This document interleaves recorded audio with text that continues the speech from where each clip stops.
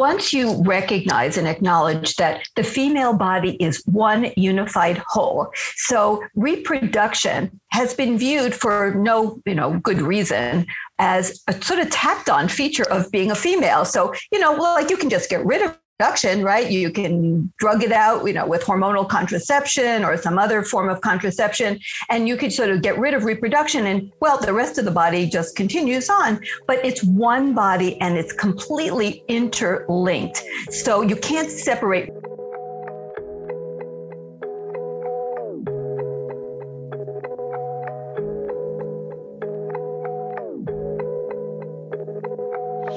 Welcome to Better with Dr. Stephanie. I am your host, Dr. Stephanie Estima. This show is for women just like you with a deep desire for learning, self-actualization, and becoming more of who you already are. Every week, we are going to deconstruct how to build better bodies, better minds, better relationships, better sex, and better families. I'll be giving you access to world-class thought leaders to help give you the tools to answer this question. What are the simplest things that you can do today to get better tomorrow? I am part geek, part magic, and want to share the juiciest questions, topics, and often taboo conversations that I am so excited to be able to bring you a conversation finally, after much ado, about bioidentical hormones and HRT. Now, this conversation was with my colleague, Dr. Felice Gersh. She is a medical doctor, board certified in OBGYN, obstetrics and gynecology, and integrative medicine. And she is the director of the Integrative Medical Group of Irvine, which is a comprehensive women's healthcare practice. She's been a faculty member at several prestigious universities and is currently at the University of Arizona. Dr. Gersh is the best-selling author of PCOS SOS, and she regularly publishes in peer-reviewed medical journals. Now, Felicia and I spoke today, and I had specifically reached out to her after there was a huge debate in a community that we are a part of with several different types of doctors. And we were talking about hormone replacement therapy, bioidenticals, and pretty much a fight started on Facebook. And I reached out to her and I said, hey, you know what? I would love for you to come on the podcast and really just do a deep dive into bioidenticals and HRT. And let's clear up some confusion, talk about this from a clinical perspective, what her experience has been like treating both perimenopausal women with bioidenticals and menopausal women with bioidenticals and HRT, and what the differences are between them. So we start off our discussion talking about some of the different changes that we see in perimenopause in terms of symptomatic presentations. And she goes through the whole gamut from skin and hair all the way down to vaginal dryness and painful sex. And then we talk a lot about some of the mood and brain changes that we can see in perimenopause. We talk about menopause, sexuality in menopause, and really trying to redefine it for women. And we talk about this idea of, how can we, menopause is a mirror, right? So what is it bringing up in us, and how can we begin to heal the things that are still outstanding potentially in our lives? And then, of course, we get into the conversation of bioidentical hormones, something that you Betties have been reaching out to me for months and months and months. And Dr. Gersh and I actually had a conversation scheduled late last year, but I had to cancel it. And this was our makeup session. So I was really, really excited to have this. So we talked about the difference between bioidenticals and HRT. We talked about the difference between progesterone and progestin. We go through the whole thing, and we talk about HRT. We talk about the Women's Health Initiative, some of the falsehoods, and really what a disservice this study, very expensive study, did for women's health and women's medicine. So without further ado, please enjoy my conversation with Dr. Felice Gersh. I get a lot of questions about how to ease perimenopause and menopause symptoms, and here's a really simple answer for you. Take a good mineral supplement. Your body loses a ton of minerals as you transition through perimenopause and menopause, and mineral deficiencies make a lot of the common symptoms worse. For example, if you're struggling with poor sleep, fatigue, joint pain, hot flashes, or any other side effects that are wearing you down, you might think about giving Beam Minerals a try. Their full spectrum mineral supplement contains every single mineral that you lose during perimenopause and menopause. And there is a meaningful dose here with close to 100% bioavailability. All you have to do is take a shot of liquid every morning to replenish your mineral stores and ease the symptoms that you might be experiencing.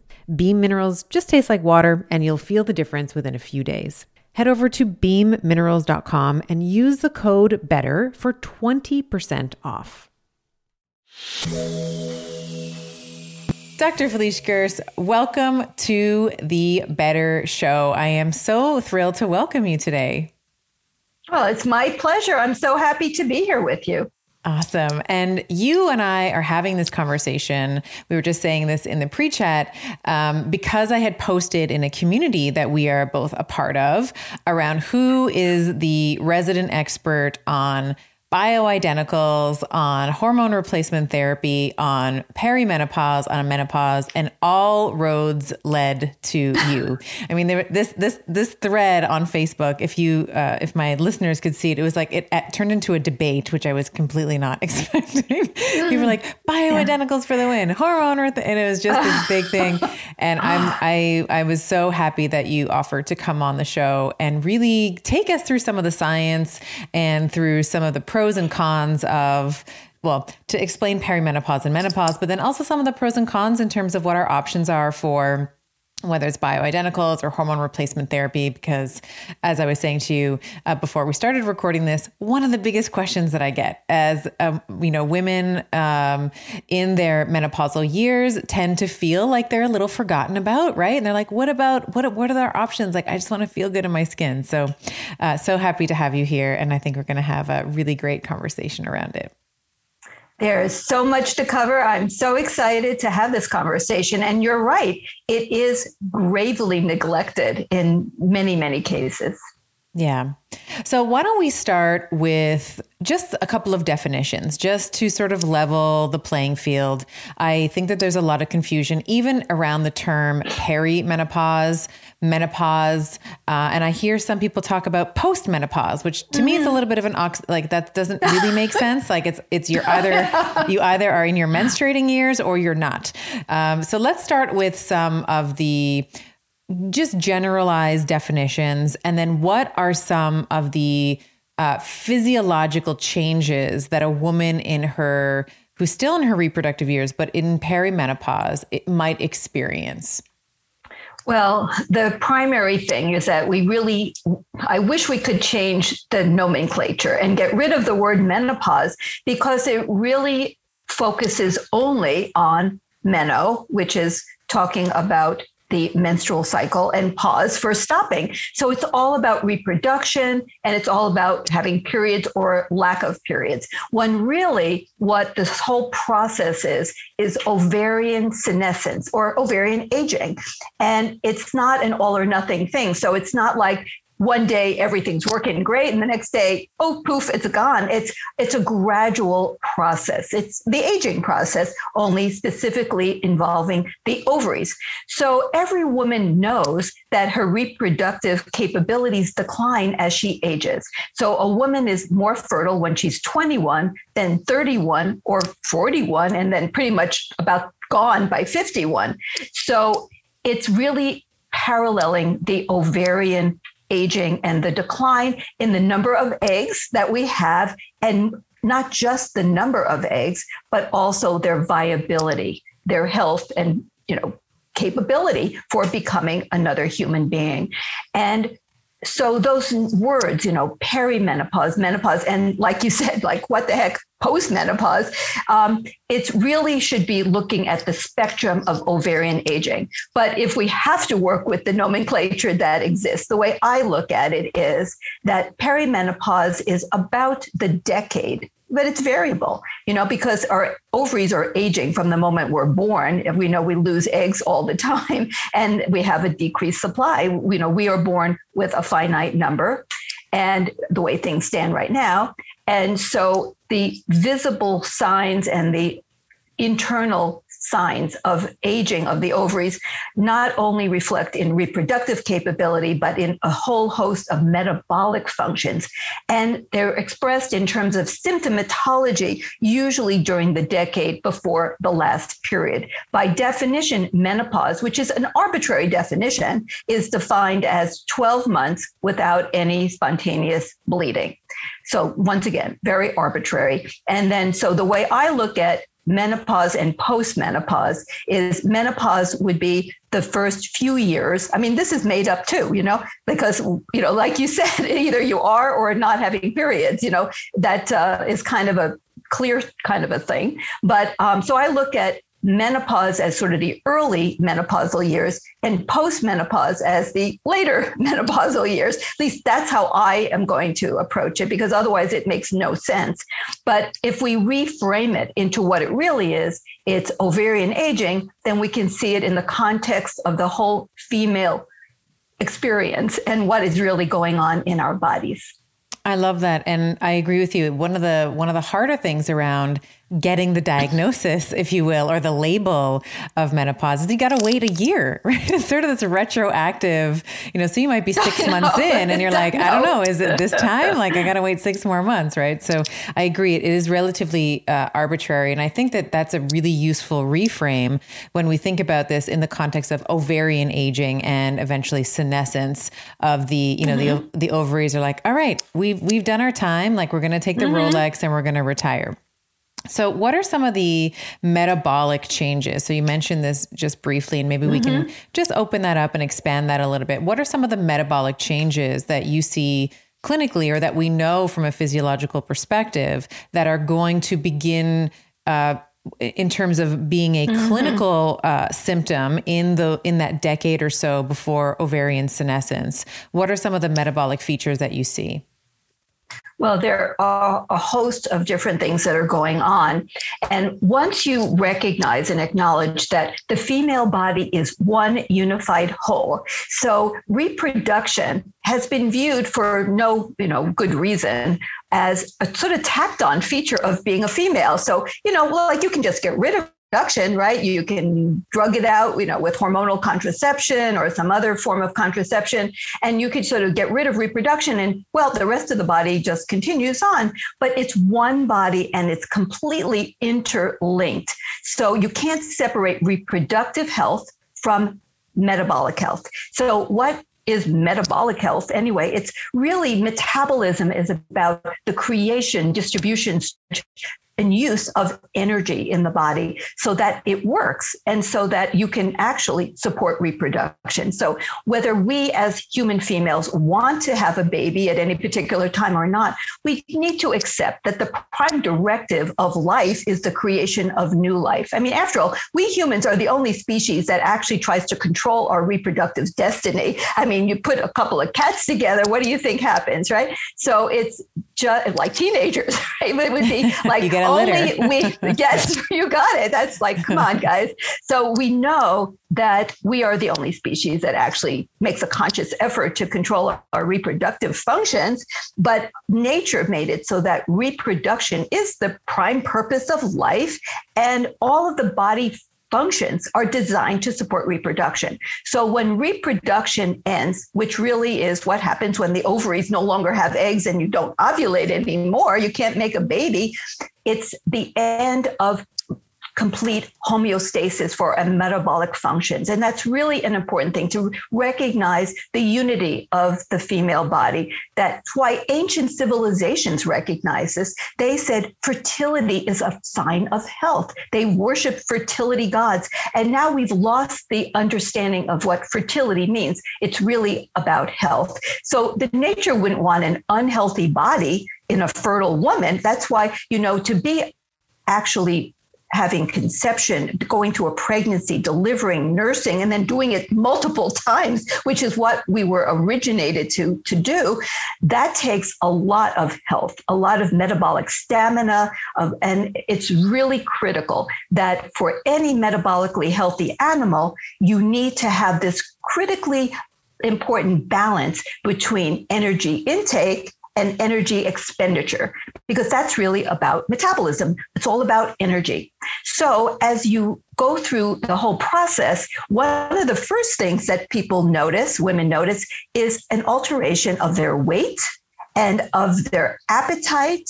And of course, there are many other things that go into play, because estrogen, which I look at as the glue that actually kind of binds all of the functions of the female body together, the reproductive functions and the metabolic functions, which means every organ system in the body actually has receptors for estrogen. So estrogen has a role in the function of every organ.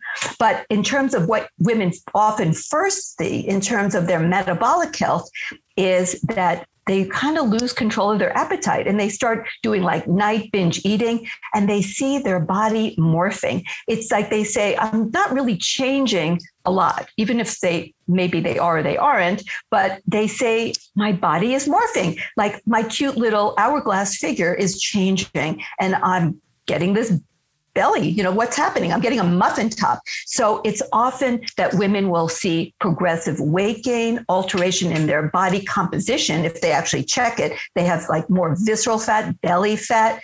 And then along with that, they often will have, like I mentioned, the dysregulated appetite, because it's very critical, as I mentioned, for every creature to be successful to actually eat to control their metabolic needs, right? So you don't want to overeat and you don't want to undereat. And that's a finely tuned system that is very connected to estrogen.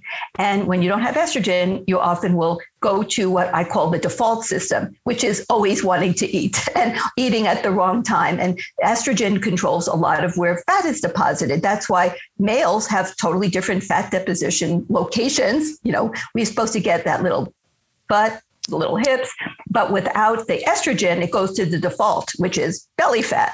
And then we know estrogen is very key to sleep. So women, as they are going through this transition, often have tremendous problems with sleep, unrelated even to night sweats or hot flashes, which is another thing that happens because in the brain, estrogen regulates not just the appetite systems, but also our temperature control regulation system. So the systems involved in maintaining proper temperature change. And then this is not something that women necessarily feel, but they often have vascular changes. So they're actually developing atherosclerosis, and blood pressure rises, and hypertension starts to develop during these years. And then as well, osteoporosis can start because as estrogen levels drop, there is a loss of bone. And another thing that is not always recognized is the gut. The gut has estrogen receptors. So there's a tremendous increase in acid reflux, GERD. In the premenopausal years, males have far more GERD than women, but postmenopause and during the transition, women have much more. Our stomach acid production drops, the neurological system of the gut, called the enteric nervous system, becomes more dysfunctional because there are estrogen receptors all over the neurological systems as well. So we have, basically, I could go organ system through organ system. There's more mood. In fact, women who have a prior history of emotional problems, whether it's postpartum depression or anxiety disorders, their chance of having a worsening of those types of events goes up like 400% as her estrogen levels decline. Estrogen is actually an anxiolytic. It actually lowers anxiety. So it's just about everything. That's why I tell people it's my favorite hormone, estrogen. And, and we should love it and enjoy it while we've got it. I'll tell you, you don't miss what you have until it's gone, right? And estrogen has so many effects through the body. And then, of course, here's another one. How about wrinkles?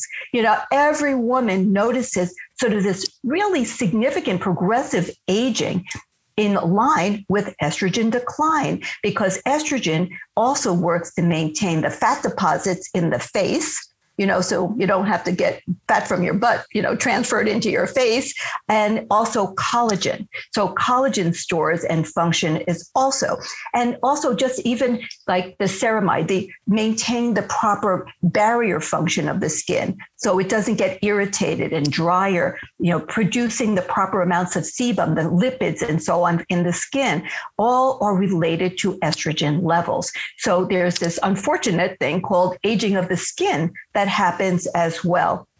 So when you put it all together, it's a real process that women face universally. It may alter, we may be able to alter it a little bit by what we eat and our lifestyle, but it's coming, whether it's this month or this year, it's going to be universal.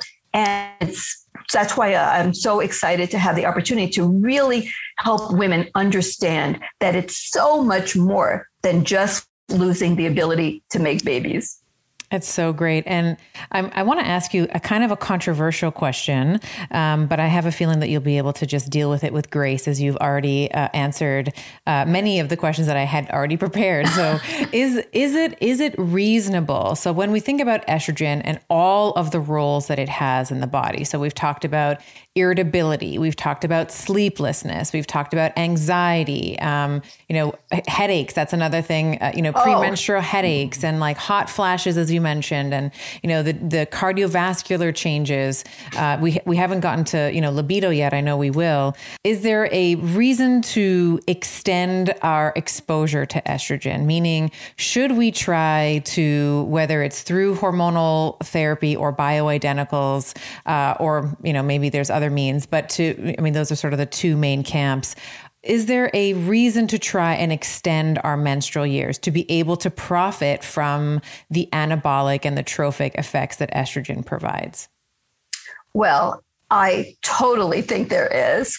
So once you understand all of the different metabolic effects of estrogen, how it actually has a role in maintaining the health and function of every single organ system in the body without any exceptions, then yes, it's natural. And that's always been sort of like, it's natural. So why would you mess with natural? Well, guess what? I'm a doctor. That's all I do is mess with natural. That's what I do. Well, cancer is natural. That's sort of that's such a ubiquitous term, like natural. Like, there's many things like aluminum, mercury is natural. We don't have it. My goal is, as a doctor, is to understand what it takes to help the body to function optimally, and then to try to keep it in that state at any age of life and through any circumstance, including like pregnancy, puberty, middle-aged, older age, whatever it is. And when you think about it, when is a woman optimally healthy? We're not talking about during pregnancy. It's really when she's like in her 20s. Okay. So then you think, what's the hormonal environment of the human body when a woman is in her 20s? Well, it's filled with estrogen naturally, so that's really what I want to maintain. If you think about it, no cell in the body actually knows how old it is. If you give it what it needs in order to do its job, all of its metabolic functions, its intracellular issues that it needs to take care of, if you give it what it needs, no matter how old that cell is, it'll perform. But what happens with aging is it's a accumulation of deficiencies. Once you lose your foundational hormones like estrogen and progesterone, I think of as also, of course, very important, and testosterone. There's no unimportant hormone. But if I create sort of a hierarchy, I tend to put estrogen at the top, and then the others all work together. You need everything. It's like a recipe. Which ingredient do you want to leave out? Well, some may be more important than others. You can't bake bread and just leave out the flour, but maybe you could leave out the salt or something like that. Not that I'm a baker, but in terms of coming up with what could you possibly live without and still be, it tastes pretty good, or you're still really healthy. And unfortunately, estrogen is not really optional for optimal health once you really understand what it's doing throughout the body. So what I would want to do is to give the cells what it needs. So hormones are really messengers. They're information delivery systems. And so if you don't have that information coming into the cell, it won't do what is optimal for the body as a whole, for the organ that it's in, and then for the whole body that it's residing in.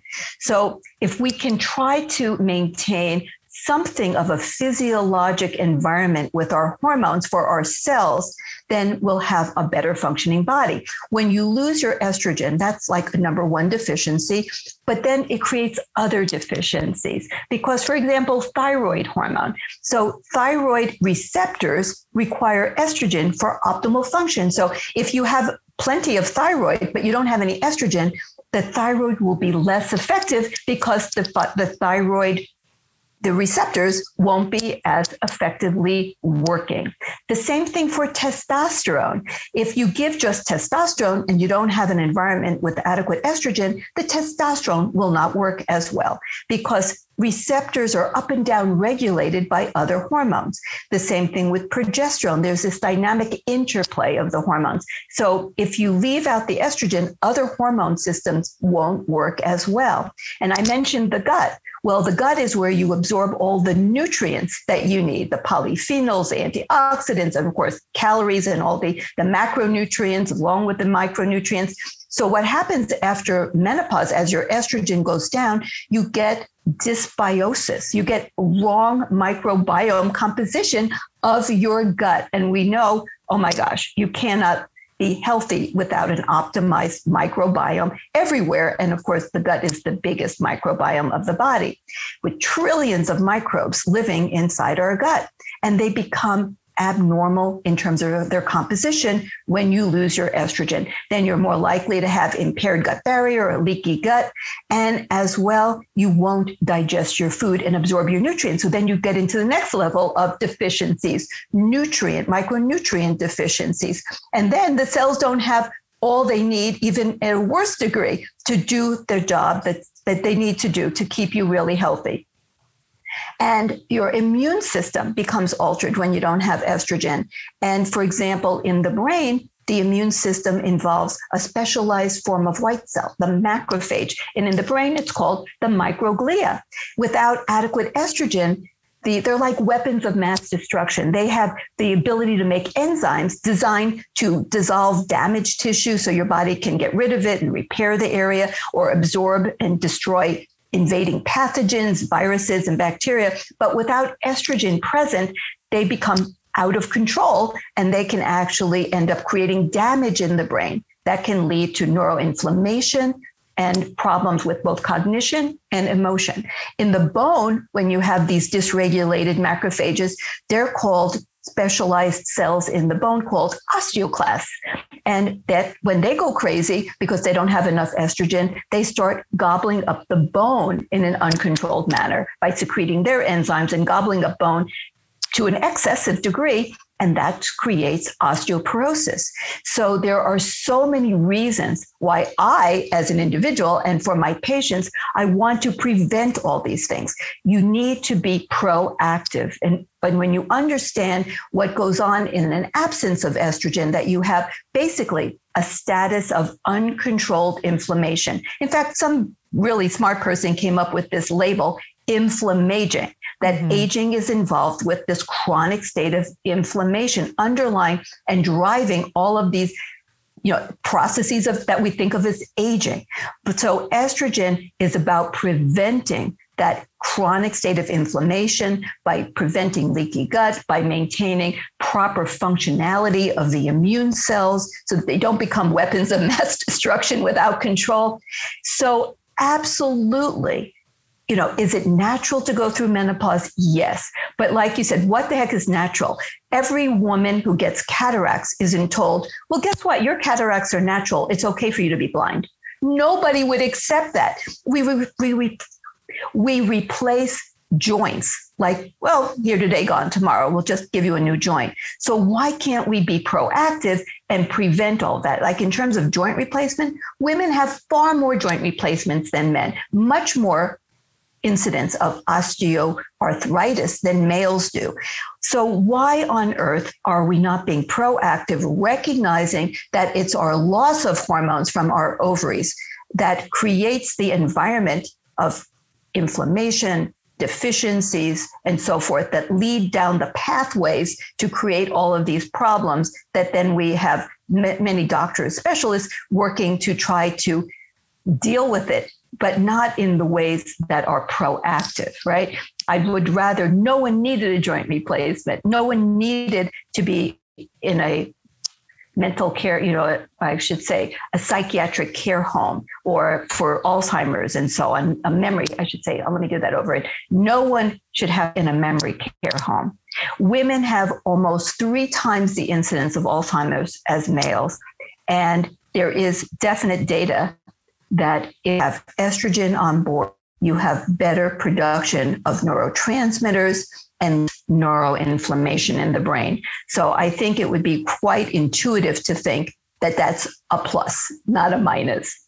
Agreed. And I think, we're talking about this in the context of hopefully the woman is also engaging in some of the, natural lifestyle proxies like, nutrition that is fit for her. She's moving, she's getting adequate movement, and she's resistance training, and she's managing her stress, because we know particularly the population, perimenopausal, menopausal women, we have been child raising, if we've chosen that route, for at least a decade or around a decade or more, 1 or 2 kids. Now we have aging parents. Like there's a lot of stuff that happens there. But let's define bioidenticals and let's define hormone replacement therapy, because I think that I love what you're saying in that, we would never say to a woman, hey, you have cataracts, but they're natural, so good on you. Like we'd never say that.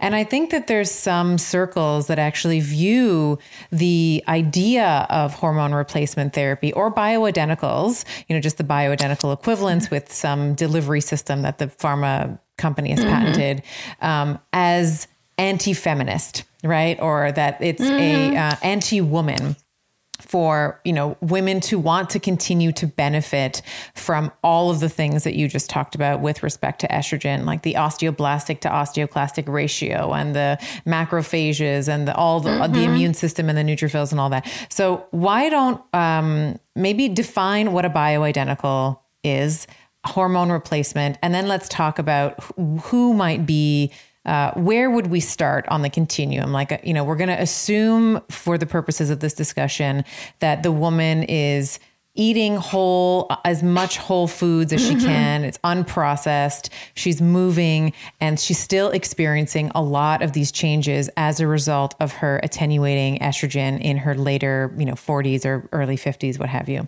So let's talk about how we define or distinguish between those two, and then how you might, either as a patient in your office or as a consumer, someone who's listening to this podcast, how might they to say, well, you know what, I think that the HRT route would be for me based on, a set number of risk factors, or the BHRT would be a path for me.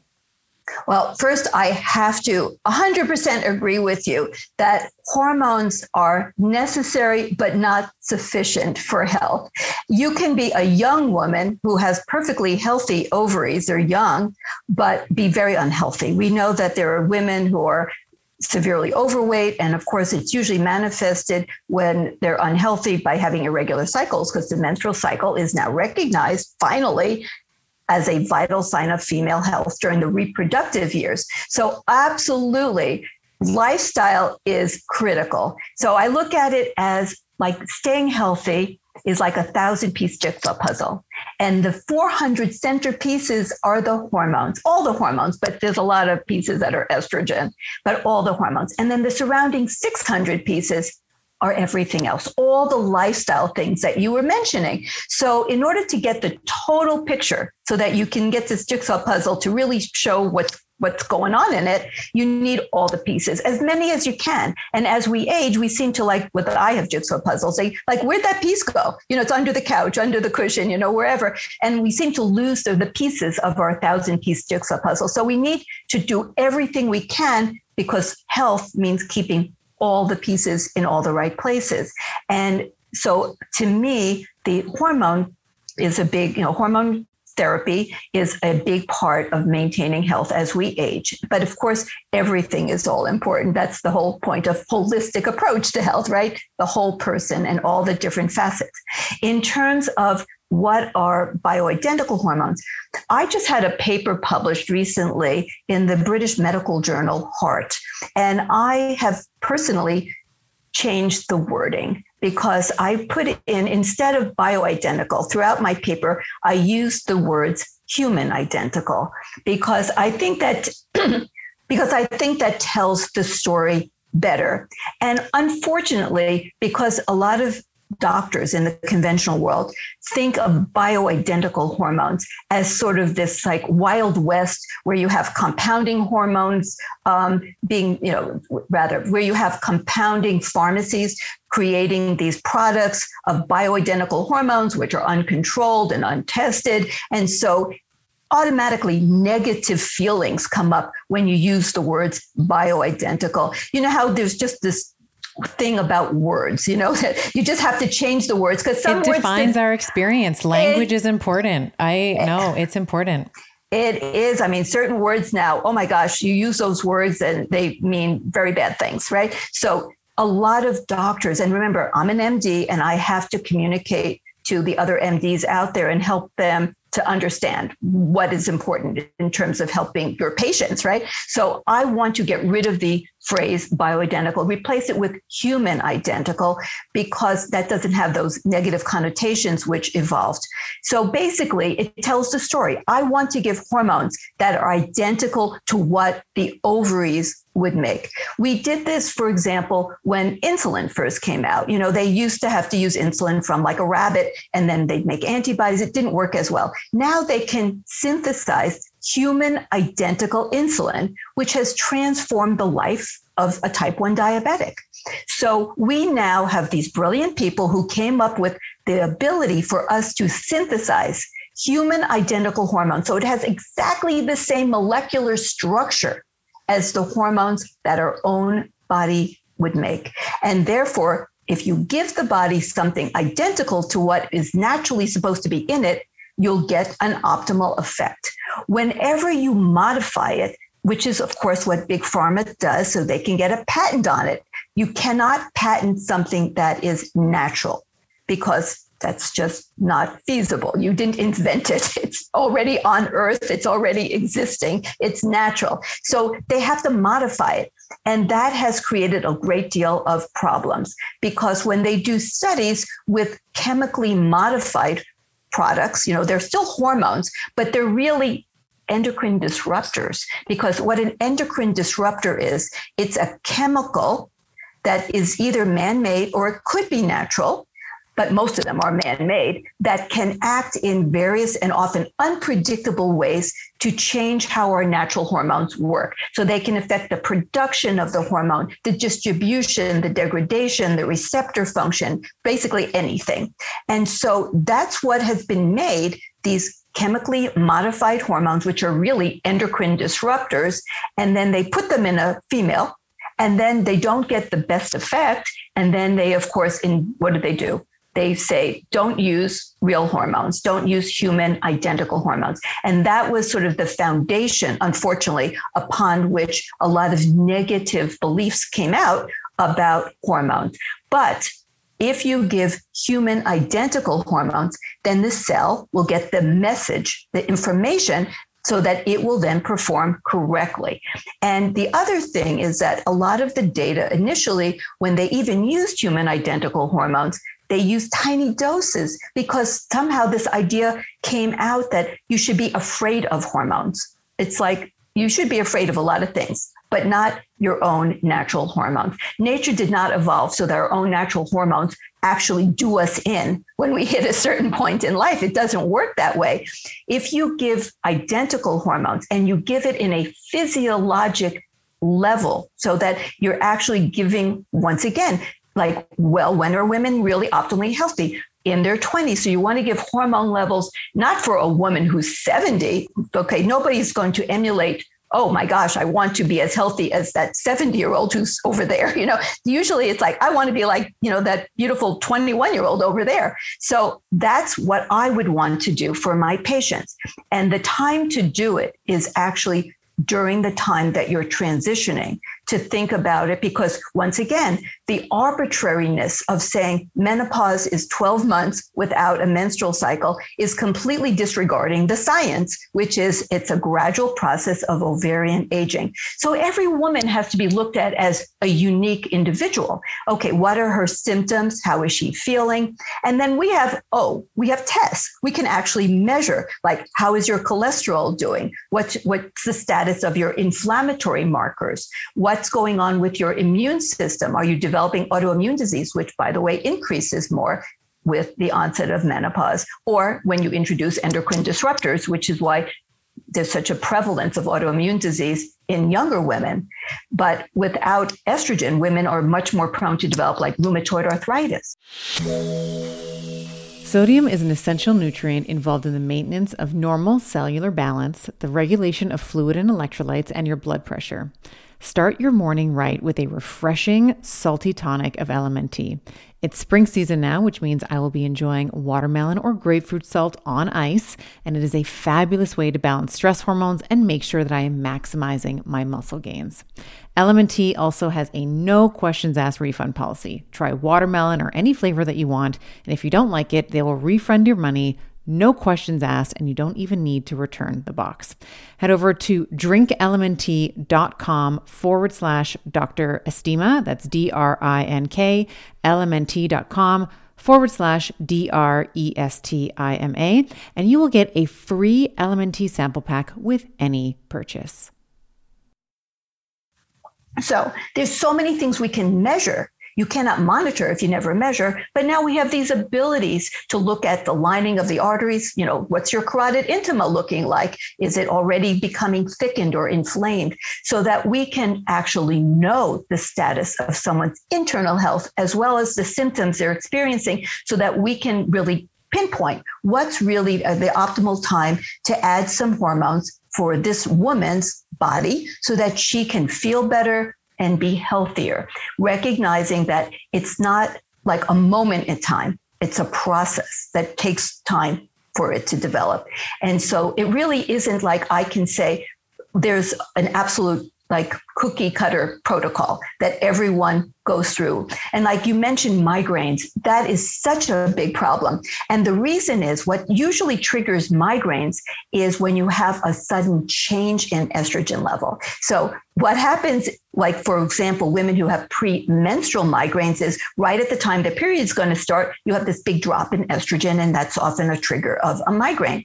Well, for women going through the perimenopause, it's quite a roller coaster. So their estrogen looks like a stock market, in a very, very bad year. It's going down. It's the steady trend is down, but in between going down, you have these spikes up. So it's down, spike up. And so you have so much fluctuation in your estrogen levels, and migraines in people who are prone to them can go absolutely out of control. And sometimes what you can do is give them a background level of just a small amount of estrogen, because what triggers these giant ups and downs is that the brain perceives there's not enough estrogen. So it puts out the signal to the pituitary, which in turn puts out the gonadotropins, LH and FSH, which is what triggers the ovary to make estrogen. In the early process of ovarian senescence, the ovary still can make hormones. They just don't make it as well. But if you actively hyperstimulate them and you give them a higher than what would be typical amount of these gonadotropins, FSH and LH, you'll get these suddenly, like, the ovaries like wake up. It's like, okay. And they just start making all of these hormones in a much higher amount. That's really the most common time of a woman's life when she can actually have estrogen dominance, because suddenly she's like making super high levels of estrogen. It's kind of like the flame out of a fireworks show before it all goes dark. That last time when, whoa, the whole sky lights up with the fireworks and then total blackness. Well, this is sort of the approach to menopause. You get these giant spikes of estrogen and then, of course, dips. But if you keep a little supplemental estrogen, then the brain doesn't go so hyper and say, oh my gosh, I need more estrogen, and then push the pituitary to make all that gonadotropin. So you're still going to go down. Okay. There's no out of that. Okay. Naturally, you're going to go down, but you don't have to get along the way that can trigger these horrific mood swings and migraines and sleep problems and so on because of the roller coaster of estrogen levels that keep going up and down.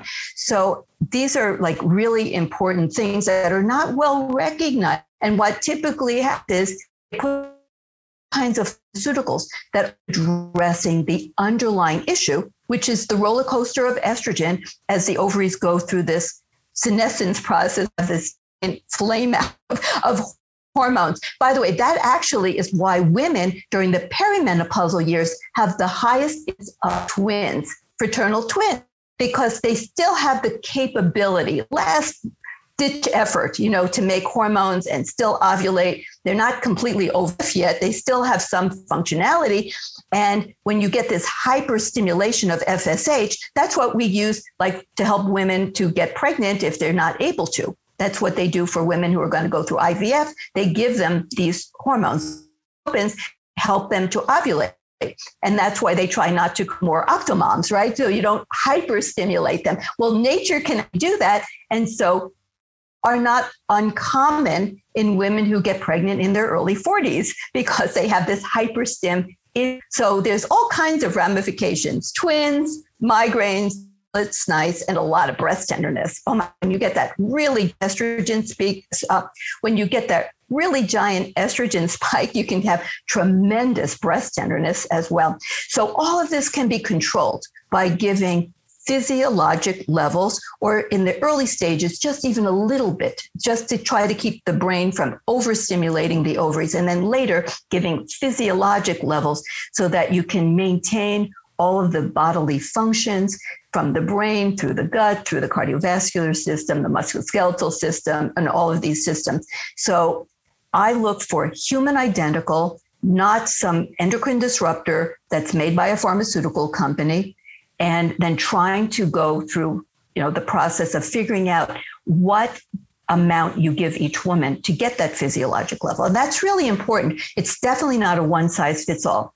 Nature didn't intend for women to have hormones delivered through their skin, for example, after menopause. Nature just provides for our optimal health during our reproductive years. And then after that, we're just lucky we're still here. Most creatures on Earth die when reproduction ends.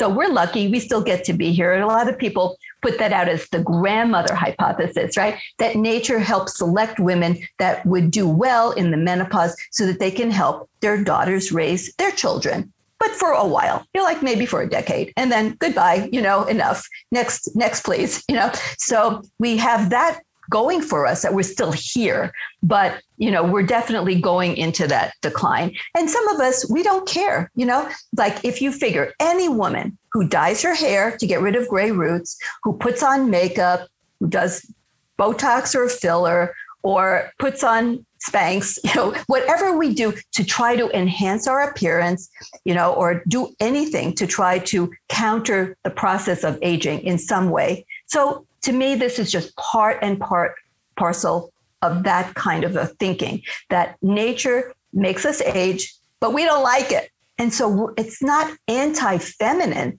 to want to be on hormones. It's pro-feminine. It's recognizing what nature provided, and then we take the power to actually create our own destiny by not withering, by not drying up. If you think of the vagina as sort of the canary in the coal mine, so virtually 100% of women will develop what we always used to call vaginal atrophy. Now they call it genitourinary syndrome of the menopause because, words matter and they keep liking to change words, sounds fancier. But we used to call it what it was, vaginal atrophy, dried up vaginas. And no one likes that. And it's associated with a lot of bladder related issues as well. It happens to close to 100% of women. So they say, okay, give her some vaginal estrogen. Why would I only want to help one organ? I want everything. That's symbolic of what's happening throughout the body. I mean, it's a little bit of a visual, but everything's drying up. Everything's atrophying. So who wants that? If you give systemic hormones throughout the body, then every organ can benefit, not just the vagina, come on, guys. It's not just one organ that's affected by estrogen deficiency. It's every organ. So if you have a vagina that's drying up, so are your arteries, so is your brain, so are your bones. Everything is symbolically drying up. So why not? We have the smarts, we have the technology. So what's wrong with trying to be healthier? It's a lot cheaper in the long run because, then you don't have, to go and have stents, and you don't have, fractures, and you don't have joint replacements and all that other stuff that happens when you lose your hormones. So to me, it's being proactive, it's being smart, and there are very few women who don't qualify. Predominantly women who have estrogen positive, receptor positive cancers, like uterine cancer or breast cancer. So that would be quite controversial. And I would never advocate that women should be getting estrogen. Now, it's really important for people to know that estrogen is not the cause of those cancers. But if you have a cancer that has the capability of responding to estrogen, and then you put estrogen into the environment, the estrogen was not programmed in our body to understand cancer, because cancer is sort of a modern disease. There were plenty of problems our ancestors 20,000 years ago had to deal with, but cancer really just wasn't high on the list. And so what happens is estrogen is designed for nurturing. It stimulates growth factors, blood vessel formation, tissue repair, and it kind of views cancer as, well, it's damaged tissue. I'll nurture it. I'll help fix it, but it's cancer. So estrogen is sort of being misdirected into helping to support a cancer, but it didn't cause it. In fact, my own belief, I haven't had it proved yet, that if you give women natural, human identical physiologic dosing of hormones from the time they're transitioning into menopause and thereafter, their incidence of these cancers will actually be significantly lower, because all of these cancers like uterine cancer, breast cancer are much more common in the postmenopausal years than in the premenopausal years, because once again, postmenopause, women develop that state of low-grade inflammation. And now we recognize cancer as a metabolic disease, that cancer is related to lack of metabolic health and a state of inflammation, which is an environment for DNA breakage. And then, damage to the DNA can lead to the formation of cancer. So if you can prevent that state of systemic inflammation, then you will help to prevent the DNA from being altered in a negative way, and then the cancer developing. And like I was saying about endocrine disruptors, one of the reasons why we have more cancers like breast cancers in younger women isn't because they have hormones. It's because of endocrine disruptors, what they call xenoestrogens, these chemicals that get into the body and muck around with the way natural hormones are working, so that it increases the breast cancer risk. We need to recognize, and this is another story for another day, that birth control pills, unfortunately, actually are endocrine disruptors. If you go to the site for toxicology, .gov, you'll see that all the ingredients in birth control pills are indeed officially listed as endocrine disruptors. So that doesn't mean no one should ever take birth control pills, but I'm about informed consent. People need to know the short and long-term ramifications of what they put into their body, because that's what being a true, honest doctor and being pro-feminist is about. It's about education and giving choice based on real knowledge. So we definitely have an issue with increasing breast cancer in younger women, but it's not because they have hormones. It's because their hormones are being disrupted. Right. And I think some of the fear around hormone replacement therapy and we'll use your term, human identical hormones, really does come from the Women's Health Initiative, right? Where they had 2002, I believe, was the first publication, and they halted the study early. And we'll put a link in the show notes for anybody who wants to read it. But they basically said that the combination of estrogen and progesterone increases the risk of breast cancer. So just what you were talking about with those estrogen positive receptors, increases the risks of heart attack, increases the risk of cognitive decline, increases the risk of colon cancer.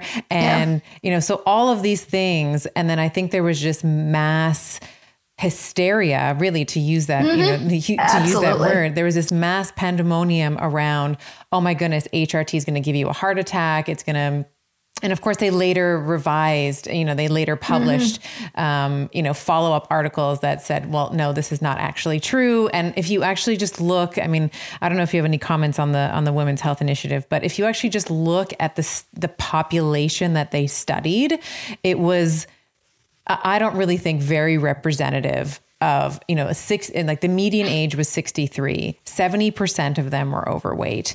I'm just reading some notes that I had in our prep for this conversation. 34% were obese, 40% were smokers. Many of them already had high blood pressure. So these are already comorbidities. These are already things that are going to predispose someone to having a cardiovascular event. If you're obese, you're a smoker, you have high blood pressure, you're overweight, and then you introduce another stressor. And by the way, they also just gave everybody the same thing. Like you had mentioned, sort of just a little drop in the bucket, but it's worth highlighting, like every single woman is individual, and therefore they need an individualized plan. Well, with the WHI, it was just everyone's going to get the same thing. And it was Premarin, which is, a pregnant mare's urine, which is progestin, right? So this is a synthetic hormone. So I don't know if you have any comments on the WHI. That's probably another podcast in and of itself, but what are your thoughts on human identical hormones and contrasting that with things like progestin, where we know that they have, one of the things I like to focus on is brain health. That's sort of where I like to geek out on. And particularly with progestin, we know that it can decrease cortical thickness and the cortical mass over time. It can also predispose, we talk about this in respect to the hormonal contraceptive. It can make the woman engage in more risky type behaviors, and some of those her cognition changes, like her risk aversiveness seems to attenuate. So do you have any comments about hormone replacement therapy as a viable option, as well as, or not in conjunction with, but would it be if you had to choose between human identical hormones or synthetics, would there be a clear choice for you for most women, or is it really on a case-by-case basis? Well, you only want to put into the body what it's designed to take naturally in the body, which would be what's already there. So, for example, if you ask me this question, which a lot of people the question you asked is very, very important because that's being asked all the time. But if you asked a nutritionist, do you think people should eat processed food that is devoid of nutrients and full of chemicals, or eat organic fresh produce? It would be like, that's a real hard one to think through, I think, so that's exactly how I think of this. Like, do I want what is actually a chemical endocrine disruptor, something that would never be found in the human body? Or do I want the hormones that are actually designed to be in the human body? So 100%, every woman should have human identical. Now, the Women's Health Initiative, which is like about 20 years ago when it came out, has created so much harm. And there have actually been articles published estimating how many women died because that article came out. And it's really horrific. Of course, it's like a, statistical analysis and so on, but it was really horrific to see when they actually tried to compute it, what happened because so many women stopped taking hormones. But what was used in the Women's Health Initiative was half the problem. And the other half was the fact that they used an unhealthy population. My own belief, but I haven't been able to prove it because this study has never been done, that if they took that identical group of women, even though they were old and they had a lot of pre-existing conditions and so forth, but they gave them human identical hormones, we would have had a different outcome. But we took like the wrong population already at risk, and then we gave them a toxic substance. And then lo and behold, there were some bad outcomes. But surprisingly, the outcomes weren't anywhere near as bad as you might think, given what they were actually prescribing. So when you take any oral estrogen, even estradiol, which is the same estrogen that the ovaries make, it actually is altered through the digestive system and going through the liver from one form into another. So you never want to take oral estrogen. That's really important, even in the form of estradiol, because by the time it gets into the bloodstream, it's modified into being predominantly estrone. So the estrogen made by the ovaries is called estradiol. The real name is 17-beta estradiol. And that is what we give when we give topical or transdermal estrogen that can be absorbed through the skin. But if you take that same product, but you take it orally, it gets modified into estrone. So estrone is a different estrogen that has primarily effect on only one type of estrogen receptor. And there are 3 types of estrogen receptors, and they work in this beautiful, very complex method of maintaining health in the body, where they up and down regulate each other, and they have different concentrations of different receptors in different organs. And when you give estradiol, it's balanced between all of the receptors, but it has to go through the skin. When you give so that it bypasses oral, the liver, goes directly into the bloodstream. Yeah. And when you give an oral product, whether it's Premarin, which is really about the worst, but if you even give the oral estradiol, it ends up as estrone, which predominantly works on the receptor for the alpha receptor. And that's like gets complex, but you're going to have an imbalance, and that's not good. So you don't want to take any oral estrogen. And when you take Premarin, that's actually conjugated, means it already has been through the horse's liver to be removed from the horse's body. The horse doesn't want it anymore. The horse has already processed it through the liver, conjugated it to get rid of it, and then they're urinating it out. And it's not even just this conjugated estrogen product. It's like a host of other things are coming along for the ride, and then they just dry the product and turn it into a tablet. So no one has even fully analyzed what's in it. That's why it never became truly generic, because you can't replicate it. It's like this hodgepodge of stuff coming out in the horse's urine, the pregnant horse's urine. So it's a host of different products, but we know that when it goes through the liver and the digestive system of the woman, it comes out as a host of different things and products that would never be in a human body. I mean, because a horse is definitely not a human. And so the products are quite different. And there's a lot of this estrone. So it has very different effects. So it would be like doing a study with strawberry flavored jelly beans. And then you find, hey, it increases cavities and obesity and diabetes. But the conclusion isn't don't eat strawberry flavored jelly beans. It's never eat organic strawberries. And that's what they did. They had this crazy conclusion that they applied to human identical hormones when they were using strawberry flavored jelly beans. They were using the estrogen that came out and all this other stuff from a pregnant horse's urine that was already conjugated, altered.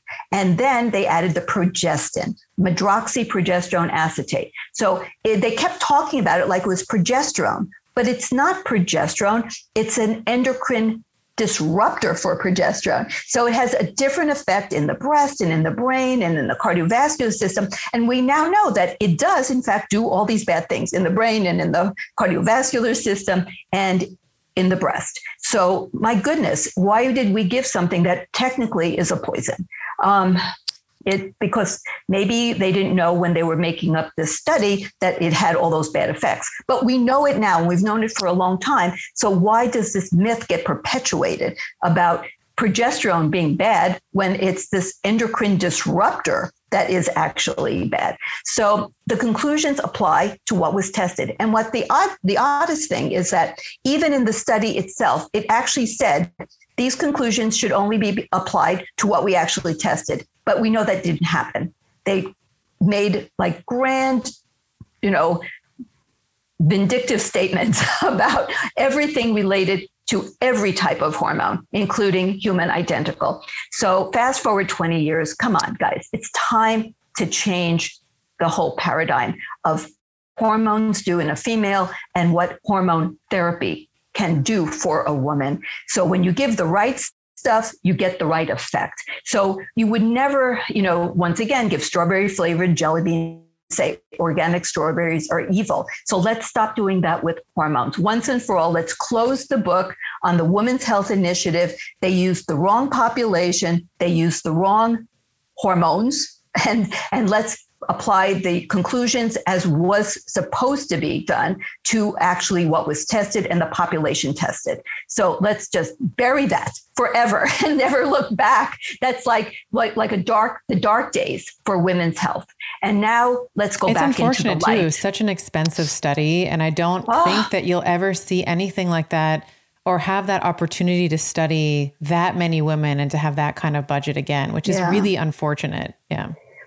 There were some offshoots of that study, which had some validity. They had a whole bunch of looking at diet and looking at coronary calcium scores. So there were a few things that came out that were actually applicable to nowadays, but the big bulk of the data, really, it's that chapter should be done. Done. It's junk. That's right. It's junk. I mean, I think I would live very happily with the conclusion, don't prescribe Prempro. Okay, I accept it. Yeah. What's interesting is that even the Premarin alone group, they didn't give any progestin to the women who had a hysterectomy. Another story. I always give progesterone to women who don't have a uterus because progesterone. Real progesterone, progesterone, human identical, because there are, just like estrogen has functions all over the body, so too does progesterone. Like you were inferring, progesterone is neuroprotective, real progesterone, not this phony baloney endocrine disruptor stuff.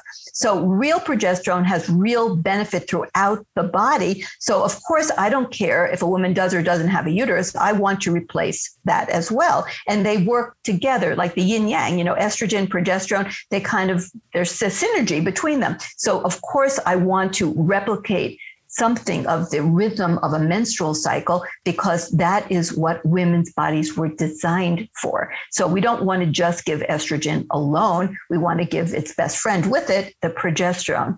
But when they did the study in the Women's Health Initiative, they, of course, didn't understand any of that. And they didn't give the progestin, the medroxyprogesterone acetate, to the women who didn't have a uterus, which was good for them. It turned out because that was a bad product. And the women in that group actually had a lower incidence of breast cancer compared to placebo. So what it showed is that, oh my goodness, actually the estrogen was beneficial. So we definitely need more data about breast cancer and giving hormones. Because remember, as I said, I am totally a believer, but I have no data to support my belief. I have science, but I don't have human data, that if you give women human identical hormones in a rhythmic fashion to somewhat replicate a menstrual cycle, so you will have bleeding. Okay, girls, that's okay. That shows that you're a female and that your hormones are balanced. And so you don't want to recreate a new environment, that would never be seen in a human female. We want to replicate what actually keeps women the healthiest, which is a physiologic rhythm as well as physiologic levels of human identical hormones.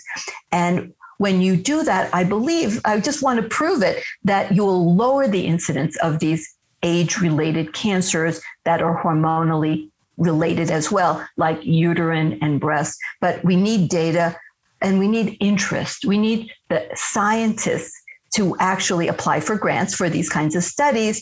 And we need to have a sort of an interest in terms of the population of women so that they can see, like the NIH sees that, yes, there's a demand for this, so we will fund it, So once again, if you have the money, they will come, right? And so we need to give incentive to the researchers so that they will start doing more research to benefit women that will be coming of age into the menopause.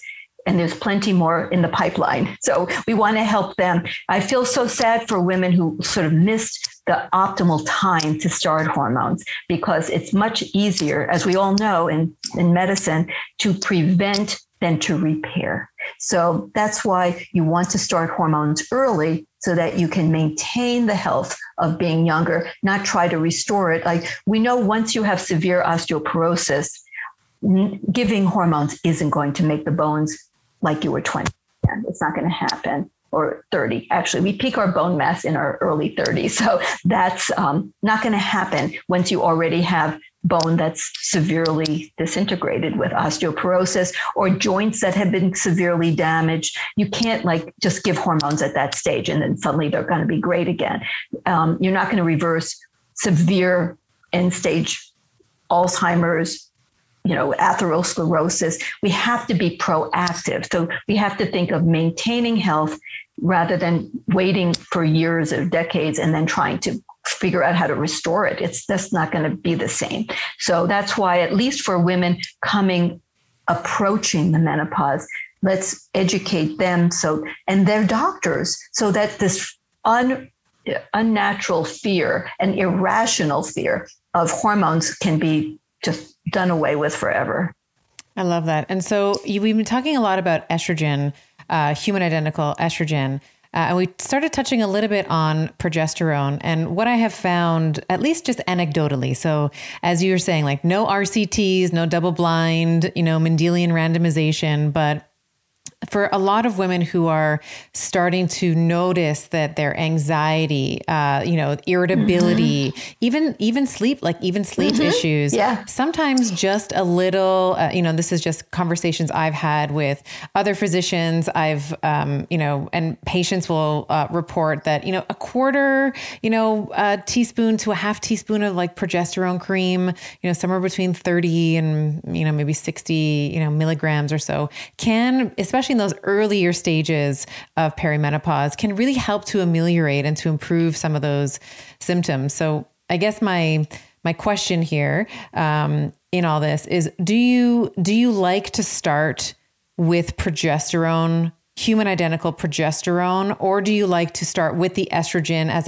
there's a baseline level of estrogen, and then you may, layer on some progesterone with it if you're noticing that, her ability, like her depression and some of the mood and cognitive changes that she's having, you may put in some progesterone to help counter that.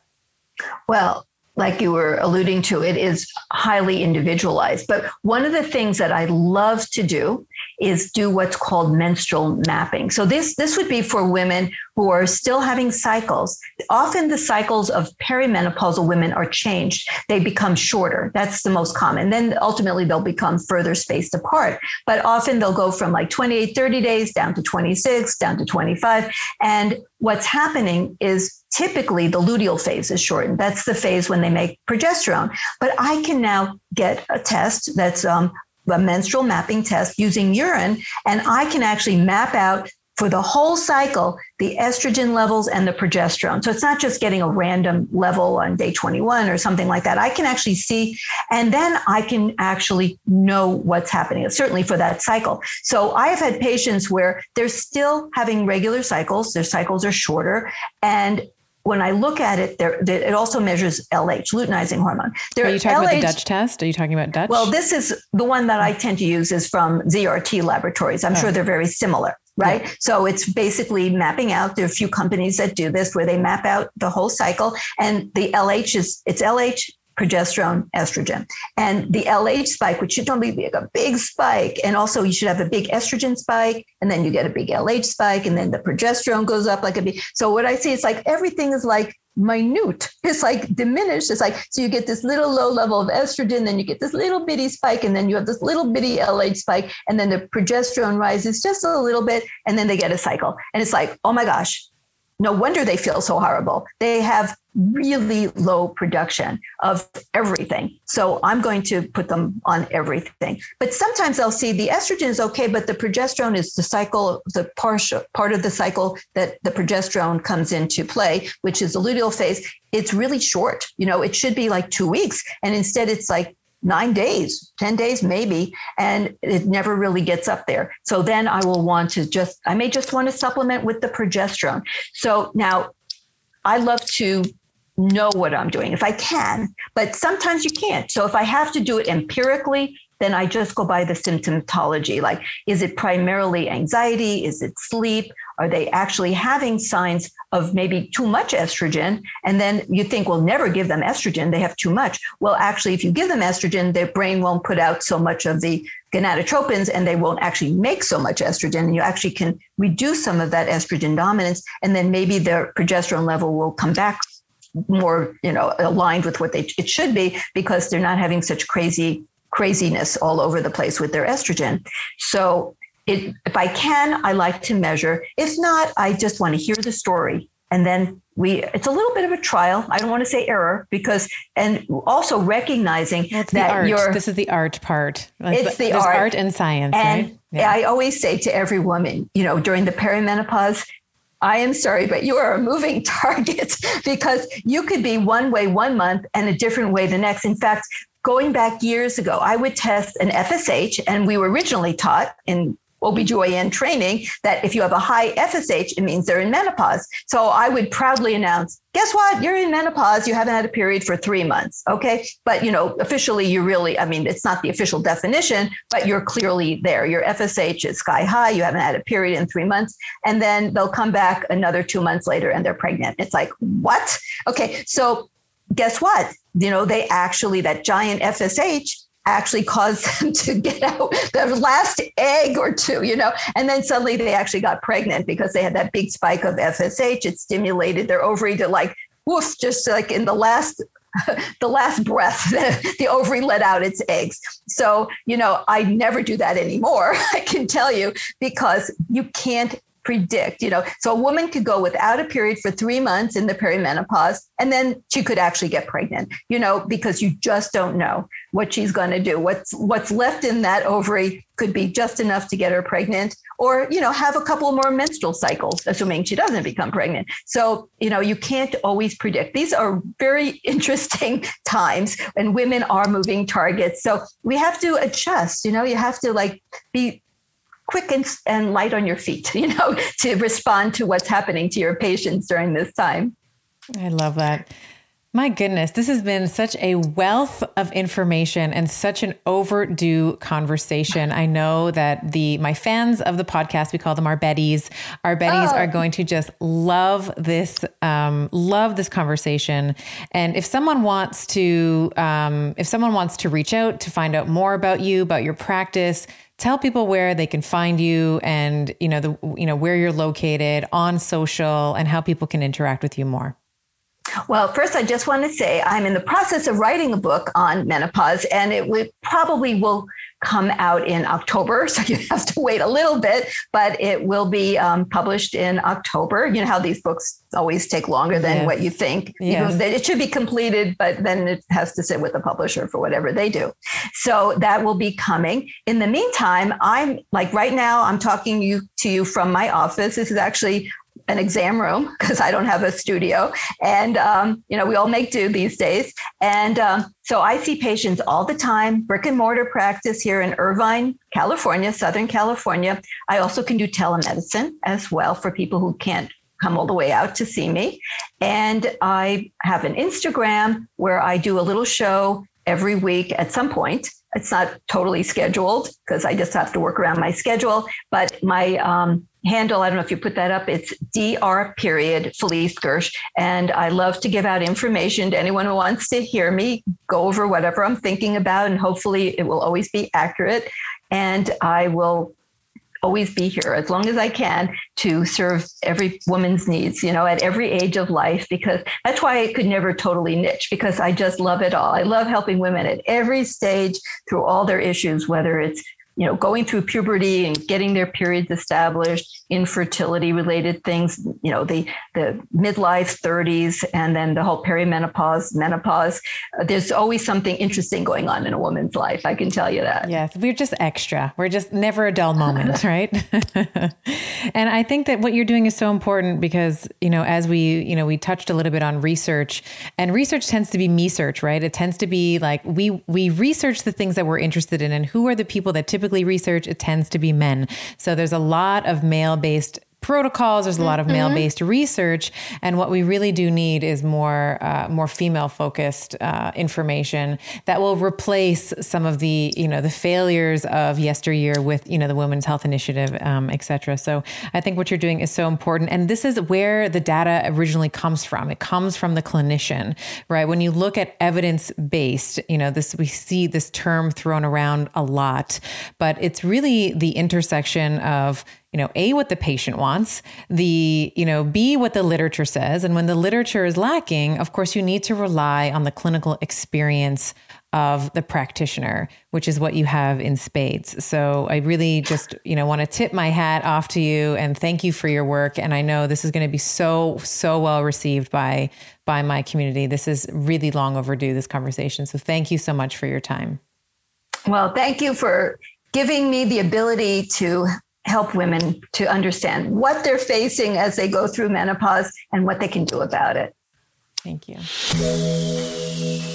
I hope that you found this conversation incredibly useful. I hope that it scratched the bioidentical itch that you may or may not have been contemplating. And I hope that in this conversation, my hope is that we were able to dismantle some of the shame that can come with bioidentical use. I think that there's a lot of practitioners who will advocate for natural methods, which I think is important. You need to always have mastery in some of the foundational basics.